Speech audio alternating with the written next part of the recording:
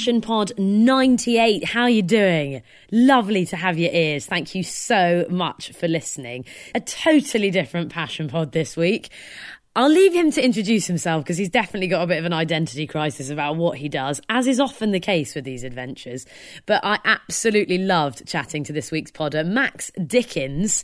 I just really hope this puts as much of a smile on your face as it did on mine. He's been up to some extraordinary stuff, all in the name of what he does for a living, which is just brilliant. So, Max.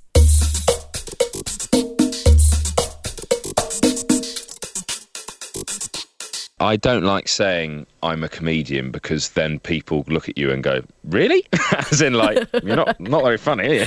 Or they go like, oh, tell us a joke. Yeah, that must be really... And you've got to have some really good ones up your sleeve. Yeah, so I tend... And also, if you say writer, people just see that as a synonym for unemployed. So you can't say that either. You're on lose-lose, basically. Yeah.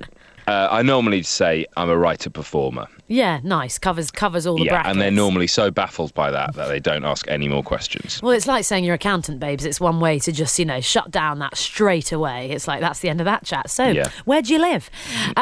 Max, so tell us how on earth you got into doing what you're doing. Give us a bit of a backstory of you. Backstory of me is, well, the plan originally when I went to uni was I did a philosophy degree and I was going to come out and probably go into policy for politics somewhere. Wow, totally different. Yeah, I know. And then I started doing student radio at Leeds Uni and it went quite well. Won a lot of awards. Well, stop it.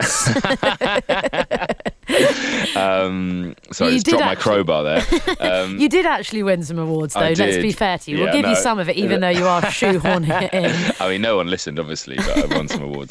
And then I basically got spotted by a radio station called Absolute Radio and ended up getting a job presenting there. And that kind of threw me into the world of showbiz a little bit, and it kind of just happened. And then I got an agent through I was doing a lot of stand-up, and I got an agent through a gig I did at the Comedy Store, and then the decision was made for me, and I've not regretted it at all. It's been loads of fun. So I've done quite a big variety of stuff. Did all that stuff come off the back of the radio stuff then, the comedy and the acting? Did that come from, starting the radio show? I think the radio show gave me the self-confidence that I could be entertaining, and it was a nice sort of way to ease myself in and get that first sort of, get over that first hurdle, which is a sort of imposter syndrome. And then I think it's a lot easier to start doing things like this when you're young because you don't have any fear, really. Yeah, not as much anyway. No, yeah, and you've got nothing to lose because it's not like I had a life or a family or anything. Yeah. So I could, if it went terribly badly wrong, I could just do something else. Yeah, no, absolutely. And then now, published author. Talk us through to now. You've just released your first book. Yeah, so my book is called My Group on Adventure, and it came out last week. Doesn't it feel quite cool to say, I've got a book, I've published a book? I feel like that's quite a good thing to be able to tell people. Yeah, it's great. It is a bit of a sort of pinch yourself moment when you actually have a physical copy of a thing. So basically, I did the show as a stand-up show at the Edinburgh Festival, the Fringe Festival in 2014, and then it's become a book off the back of that. So I've been sort of banging on about this thing for a while now. The book started off from a genuine feeling that I had. It was a personal project. So I came out of a long-term relationship. I was dumped, heartbroken, and had those sort of thoughts you have when you're coming out of that, where you think, oh, what's gone wrong? I'm stuck in a bit of a rut. And I'd realised basically I got really boring. I was just dull, doing the same things with the same people in the same places. And I realised I needed to become this adventurous, spontaneous guy. I needed to rediscover that part of myself and teach myself how to do it. And I stumbled across Groupon as my tool to do it, which is, if you've not used Groupon, this is this bizarre website with it's just a huge kaleidoscope of bizarre deals, discount deals, like a Narnia of possibility. Spontaneity for beginners, if you like. So I used this tool to change myself into this spontaneous guy. And then in July 2014, about a year after I started, I managed to convince Groupon to sell a date with me on their website. I sold 1,000 dates. I went on one. and through that found someone that helped me get over the heartbreak. It's just ridiculous. Like, it's ridiculous in the most wonderful way. But the stuff that you did, Max, I mean, it is bonkers. Just give us a bit of an idea for people that haven't read the book of just, I don't know, a couple of the top ones. I mean, you got yourself into some serious scrapes. Yeah, absolutely. Off the top of my head, I went, wow, alpaca trekking, I did dog yoga, taxidermy, had a gong bath, went beekeeping, colonic irrigation, alligator wrestling, baby scans. And also, I'm quite interested in the fact that there was a little bit of an appearance at Bristol Rugby as well. Can you tell us a bit about that? Yeah, so I moonlighted as the mascot for Bristol Rugby Club.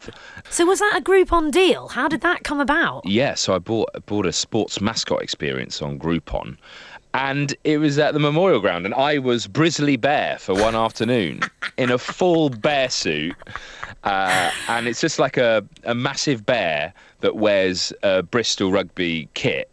And I got shown the ropes by the guy who does the mascotting normally. Does he mind that you were, like, ousting him for the day? I think he was quite glad to have a day off, to be honest. I mean, it's pretty sweaty in that suit, and it does reek as well. And I tell you what, I didn't realise how hard it was being a mascot. You've got to be happy all the time. Obviously, you've got a knitted smile on the bear's face, so you can be scouring underneath. But you have to be waving at everyone, shaking hands, high fives, and the little kids, they love you. They want loads of hugs. Oh. So, some of the adults are a bit more aggressive, just telling you, "Sit down, Brizzly, we can't see," things like that. And I didn't know this, but Brizzly Bear's signature move is the worm. Oh my God, are you fit, Max? Because that is quite a sweat on. I'm relatively fit. I'm not a good dancer, I would say. I'll break out a twerk, I'll break out a robot. Not often in a Brizzly Bear suit, though. Never let's be in a honest. Brizzly Bear suit. It just meant that when I was walking around the pitch at the rugby club during this match, people were screaming at me, "Brizzly Bear, do the worm!" Oh my God. "Do the worm, Brizzly!" And I said, I can't do the worm. I mean, this would be horrendously embarrassing. I don't know how to do it. And then it got to midway through the second half, and I was stood by the family stand, and then this steward basically pimped me into doing it by saying, "Who wants to see Brizzly Bear do the worm?" The whole crowd went mental. And I thought, I'm going to have to do it. I'm actually going to have to do the worm in front of 15,000 people. And so I did the worm. I mean, it was a bad worm, to be fair. I love the image of that, though, Max, honestly. And of the things, that one can say one has done in life. A Brizzly Bear doing the worm at a live rugby game, that is priceless. And the thing is, if you are Brizzly Bear, you get changed. Because you get changed in what is the cleaning cupboard. So it's just me and loads of, bleach. And the Bristol lads, the team, were getting changed opposite me, and they had the door open, and all these sort of huge blokes getting their kit on, ready to go and do this huge manly battle, on the pitch. And they were just looking at me and going, "What a pathetic man." "What are you doing with your life? Why are you doing this?" And I was looking at them going like, "I know, guys, I know." Oh my God, Max, I'm literally close to tears. That it just sums up in my head just the most beautiful, beautiful image. It's like being back at school, but worse. It's like being back at school, but being a grown-up. Yeah, but all the cool kids see you in your horrible PE kit and your green flash. But it's not that. You're just wearing a massive bear costume. It's a very good look. Very good look. You're definitely, now you've definitely got some good chat when you meet people, doll. Even if they don't want to talk about your job, you can whip out one of these stories. Just crazy, and definitely was doing what you were setting out to do, didn't it? Yeah, it really was. And through doing these weird things and pushing myself out of my comfort zone, I did change. And I think so often... Genuinely change. And actually what I would say is there's so much sort of self-help literature, so many books when people want to tell you to think your way into confidence and to think your way into happiness and a great life. And I actually think that's a really hard thing to do. A much easier thing to do is just to do something different and use experience. And it's kind of like a holistic thing. You'll find yourself improving.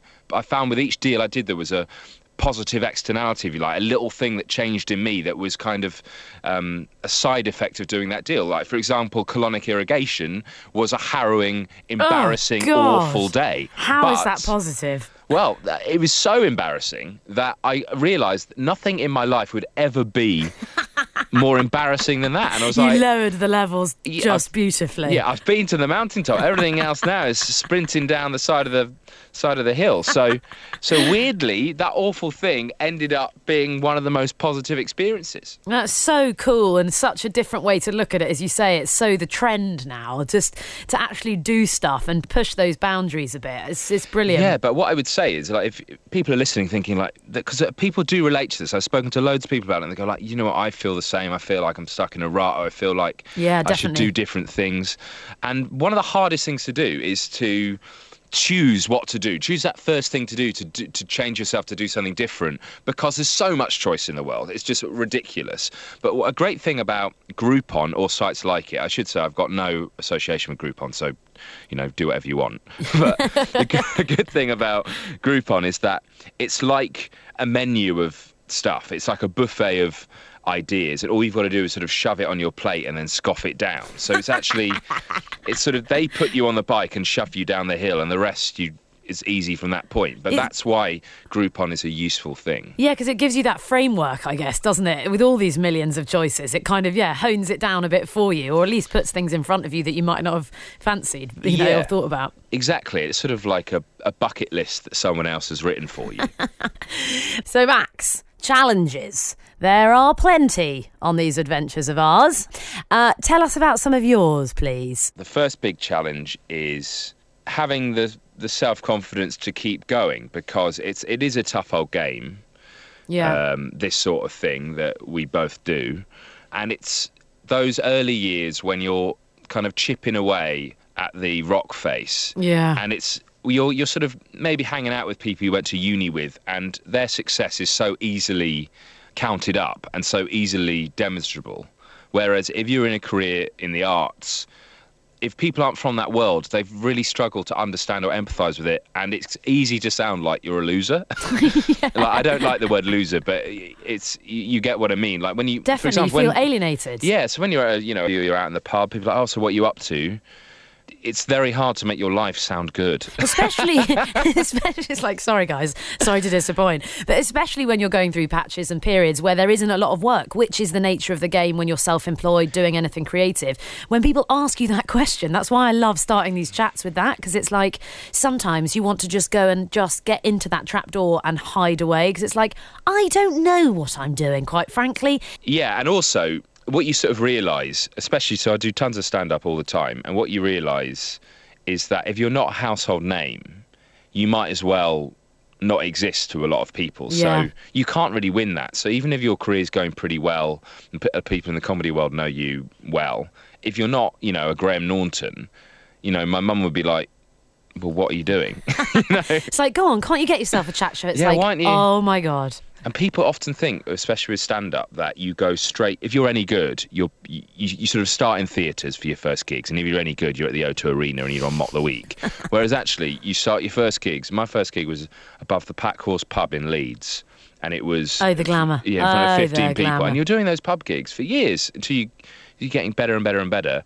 And, like, people don't see that. They just think that if you're good, you'd be on the telly every week, whereas actually the truth is completely different. And actually, if you think about it in terms of bands, I'm sure you've probably got a favourite band that you love, but like if you said it to most people, they'd be like, what the hell is that? Yeah, no, definitely. And I think that's the part of it though, isn't it? It's that thing of not perhaps looking too much around you, although that is important, but to look at what you're doing and how you're making it work for yourself. Are you enjoying it? Like, bring it back to yourself, if that doesn't sound too self-involved, but rather than comparing with, the great landscape of life in terms of work, the people that are working in the same line of work as you. Yeah, but what I find as well is I live with a couple of people who have what you'd call normal jobs.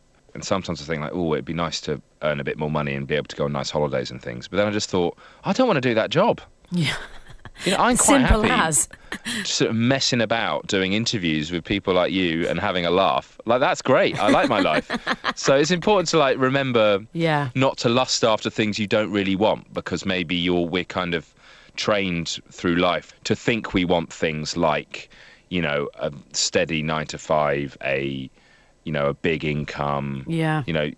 remember why you got into it, remember what you're passionate about, what you're good at, and what you think's important in life, and then you'll always be fine. You can make it work. I just think you can make it work. And yes, it's not perhaps so easy when you have got kids or when you are, supporting mortgages and all this kind of stuff. But you can find ways to make it work if you want it enough. I really do think that, Del. I really do.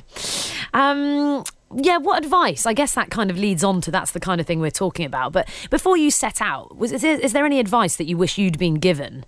I think the advice I wish I'd been given is that it's meant to be tough. And I think I was lucky enough to have a really good start to my career, and everything was quite easy. I was doing my professional radio job when I was still at uni. Yeah, I mean, to be even offered that in itself, that is insane that just landed on your lap, and amazing. But then I imagine once that kind of you were ready for the next thing. Yeah, but it doesn't seem, because it's my first thing I did, it didn't seem special. It felt like, oh, right, yeah. Well, that's fine. I'll be at the O2 Arena within a few weeks. Yeah. That's what you think, because you don't know anything better. Yeah. And then when actually... well, sorry, life just came along. Yeah, but that's fine. But I think it's meant to be hard. And when you know it's meant to be hard, then it reminds you to keep going in the bits where it is trickier than others. So, for example, in the process of writing a 75,000-word book, there are times where you're like, oh, my God, I don't think I'm ever going to finish this, or is this any good? But then you've got to remember that, you read interviews with writers, they'll tell you how hard it is, and that getting that first draft done. But then that's quite reassuring. I don't find it depressing. Like when people, it sounds negative to talk about, life is hard sometimes, but actually it can be quite empowering because it reminds you that if you're going through a similar thing, then it's normal. Yeah, you're not the only one. It's nothing that's wrong with you. It's just the nature of the beast. Yeah, no, definitely. It's such a wise bit of advice. And I think it shows how important it is to talk to people who are doing similar stuff. Though. Yeah.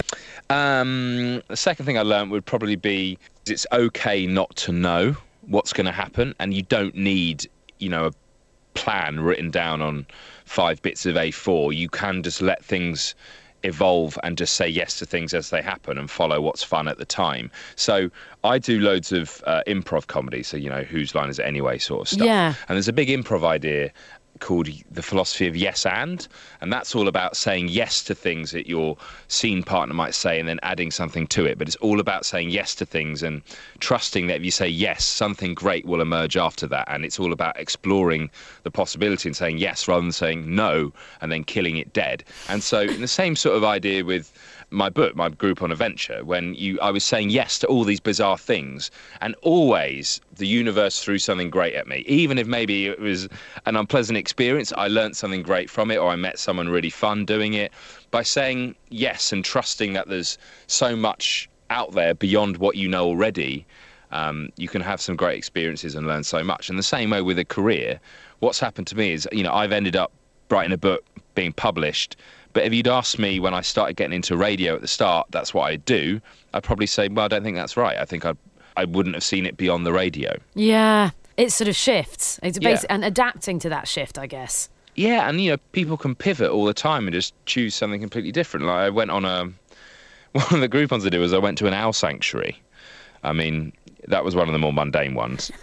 I love that that's mundane, Dom. Yeah. That sounds like a lovely Thursday afternoon to me. Yeah, this was in the midst of my Groupon addiction, and I managed to miss a friend's wedding for that, and he was furious. Lordy, not good. But the person running this owl sanctuary was a girl called Sophie, and she'd left her job in accounts to pursue her passion for falconry just because she loved it. And she was having a great life. But, you can pivot away from something and just say yes and trust that it will work out in the end, rather than coming from a perspective of fear. And it just takes a bit of imagination. I think the word would be faith that it will be fine. Oh, Max, amazing. That was great. And faith isn't a very trendy word at the moment because it's associated with, religion, which is maybe not that cool. But I think faith is a really useful quality in life. Talk a bit more about that. So what, just trusting stuff? I think so often in life we make choices from the place where we are right now or where we've been before, the experience and knowledge we already have, and our choices in front of us sort of branch out like a tree, and so there's maybe 8 different things we can see doing, but it's all based in what we already know. But actually it's because your perception is just boxed into that. There's millions of things outside of that you don't even know exists yet. You've just got to go and look for it and say yes to stuff. And that is, I think, a more fun way to live. And if it be your career or just, what you do at the weekend, I just think you just have a lot more fun like that. Oh, brilliant. So if you had to sum up in like 3 things, what 3 main things do you reckon that you've learned from doing your Groupon adventure? Right, 3 things. Firstly, the stuff you can buy online that you had no idea you could. Like, I became a lord online. So you're talking to a real bona fide lord. You can get that online. That's definitely one to whip out. That's definitely. Good. And I bought land on the planet Mars as well. Someone's flogging that. But basically, there's a guy called Dennis Hope, who's selling land on Mars. He's an American guy. And what happened is, about 15 years ago, the UN signed a treaty that said no countries can own space, basically, which is fair enough. Yeah, we'll give him that. Yeah, but then Dennis Hope emailed them and said, no, you say no countries can own space, but you don't say that no individuals can claim ownership of space. So I'm just letting you know, I own space. My God. If I don't hear back from you, I assume you're fine with it. And obviously the UN are busy. They're not replying to mad people called Dennis Hope claiming the ownership of space. And so didn't get back to him. So he's now selling space. So he's selling the moon, he's selling Mars. Dennis Hope, I'm sorry, hats off, mate, because that is impressive. What an entrepreneur he is. Fantastic. And so that's the first thing I learned. The second thing I learned would probably be what I think is a great philosophy of life, which is when I went alligator wrestling. Sure, as you do. I love how you just say that casually, Max, for God's sake. Stop it. Oh, me, just alligator wrestling. Sure. So the guy that taught me how to do it, who was just a bloke who'd done it twice before, I mean, he wasn't a professional. Safe hands, really reassuring. He said, the 2 bits of advice you have is don't hesitate and don't let go. Right, that was all he told me. So when you go into the swamp and grab these alligators, just don't hesitate, just go for it if you're feeling nervous. Otherwise, you'll never do it. And secondly, don't let go, because if you let go, they'll come round and eat you, which is fair enough. But in terms of a life philosophy, like if you're thinking about doing something you want to do, but you're not sure whether you should do it, don't hesitate, just do it straight away, because otherwise you'll talk yourself out of it. And don't let go, just commit to it until you've finished it. I love it. And when people are asked, where did you get that bit of advice from? It's like, oh yeah, sure, got it from when I was alligator wrestling. Yeah. Nice. And number 3? The final bit of advice is I sold 1,000 dates with myself on Groupon, and I learned through that process that it is way easier to get someone to pay for a date with you than it is to get someone to volunteer to go on a date with you free of charge. Oh, darling, the violins are out, I tell you.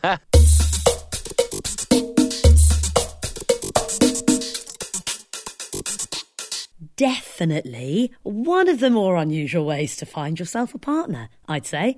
What do you reckon? Just brilliant, though. I mean, I loved chatting to Max, as I'm sure you can tell. I hope you enjoyed it as much to listen to as I did when I was hanging out with him. Just really refreshing, different way of looking at stuff, and very honest, but in a kind of not too painfully self-helpy type way. I mean, there's a place for that stuff, don't get me wrong, but just love this way that he's looking at stuff. So yeah, big thanks to Max for chatting to Passion Pods this week. If you want to find out more about Max, don't forget we post a little blurb about each podder each week on the website. Go and check it out, passionpods.co.uk. And you can find us on Twitter too. Love hearing from you. It's weird because I still find it really overexciting when new people find us. It's brilliant. So thank you if this is the first one you've listened to, and hope that you fancy listening to more. There's loads of them. Subscribe to us on iTunes, Passion Pods. You get the whole darn lot. So next week, Passion Pod 99. I can't really believe it. Very close to bubbling away that big 100th Passion Pod, which is just ridiculously exciting. If I think of all the ups and downs of doing this, and the fact we're nearly at 100, amazing. So make sure you join us next week for Passion Pod 99. Got some musicians next week. That's the joy of Passion Pod 99, with some great advice about not only making music, but also some bits and pieces that are handy sort of pre-figuring out what it is you want to do. Some just lovely advice in there. So really looking forward to sharing that with you next week. In the meantime, hope you have an absolute belter. And keep in touch. Love to hear from you at Passion Pods on Twitter. Have a good one.